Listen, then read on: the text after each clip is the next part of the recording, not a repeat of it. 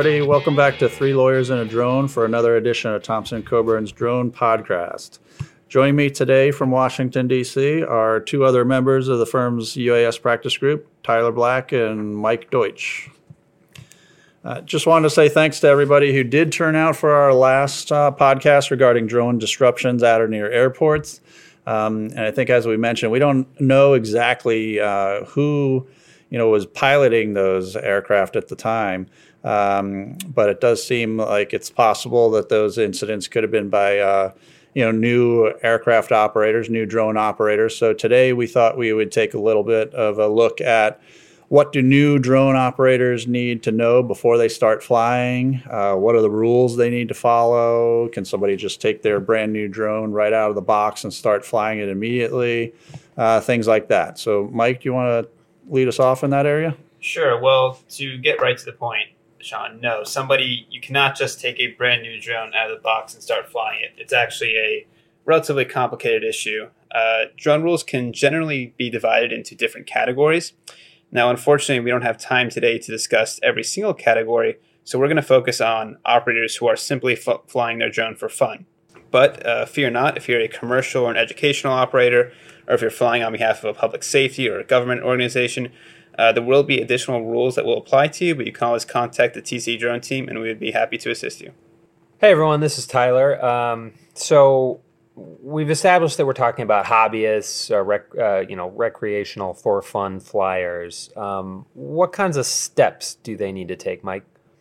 Well, step one is registration. You have to register your drone. Drone users must register with the FAA at faadronezone.faa.gov. Uh-oh, the R word. What does it cost to register? Well, don't worry too much. There isn't a ton of red tape involved in the registration process, and it really only costs $5 to register, and registration is valid for a 3-year period. So what else would a new owner need to know? Well, a new owner must review the drone rules, which are available at www.faa.gov/UAS. There's a lot of them, so we're not going to read all of them today, but here are some significant ones that you should be aware of. Drone operators must fly at or below 400 feet.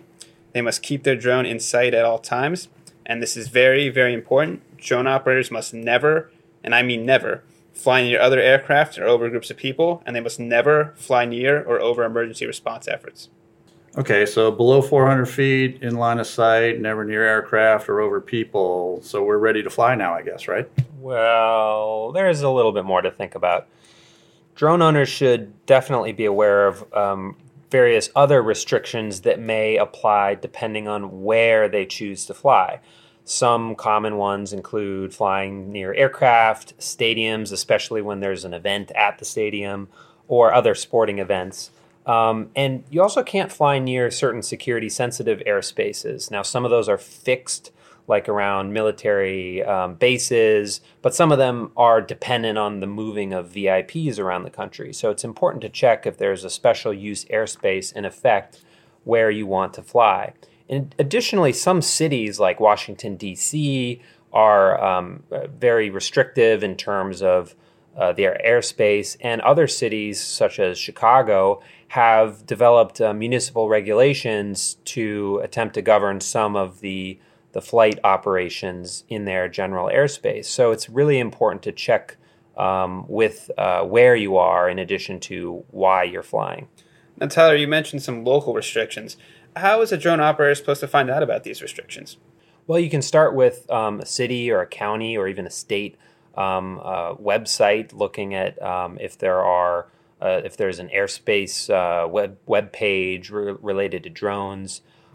For specific information, kind of a good one-stop shopping is the FAA's safety app called Before You Fly.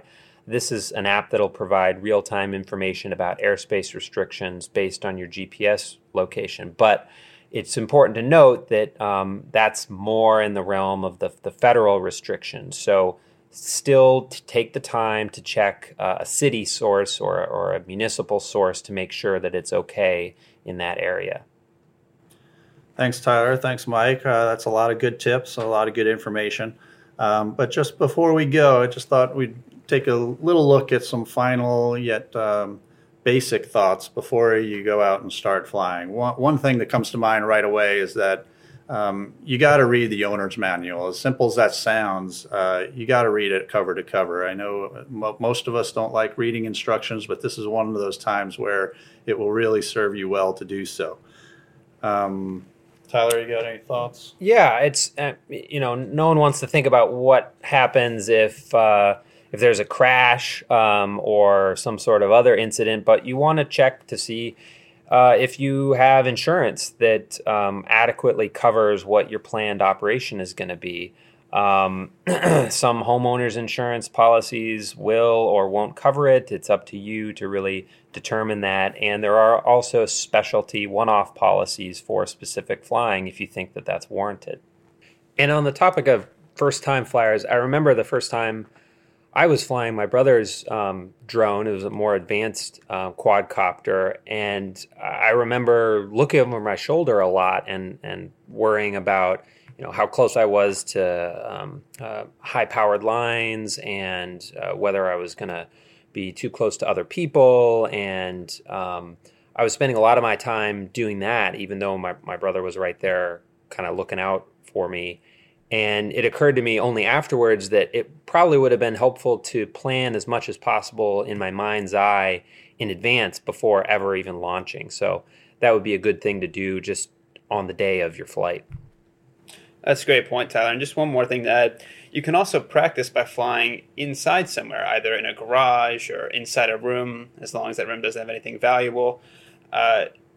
When you're flying inside, the FAA actually doesn't regulate it, so you don't have to worry about that. Your only requirement is just to make sure you don't crash the drone into your house or your garage. Yeah, I think some great places, basement, garage, office, or, if you've got access to a school gym, something like that. And lastly, I would just say don't underestimate your local hobby shops.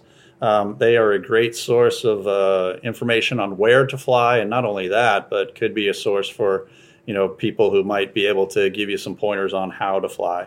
And of course, the Academy of Model Aeronautics is a great source as well. So, but I think that's we've covered that in a short time that we had. Thanks again, everybody, for listening. Remember, additional restrictions apply if you're a commercial or educational operator, or if you're flying on behalf of a public safety or government organization. If you have any questions, feel free to contact us. And as always, feel free to submit questions or topics you might want to hear us discuss. You can do that either through contacting TC on our webpage or direct messaging the TC Drone Twitter page at TC Drone Law. And thanks, and have a great day. Disclaimer, this podcast does not constitute legal advice and does not cover all the applicable rules. It is for informational purposes and to generate thoughtful discussions about the current issues facing drone operators in the U.S. and elsewhere. For more information or questions, please contact TC via our Twitter handle at TCDroneLaw or visit our website, www.thompsoncoburn.com.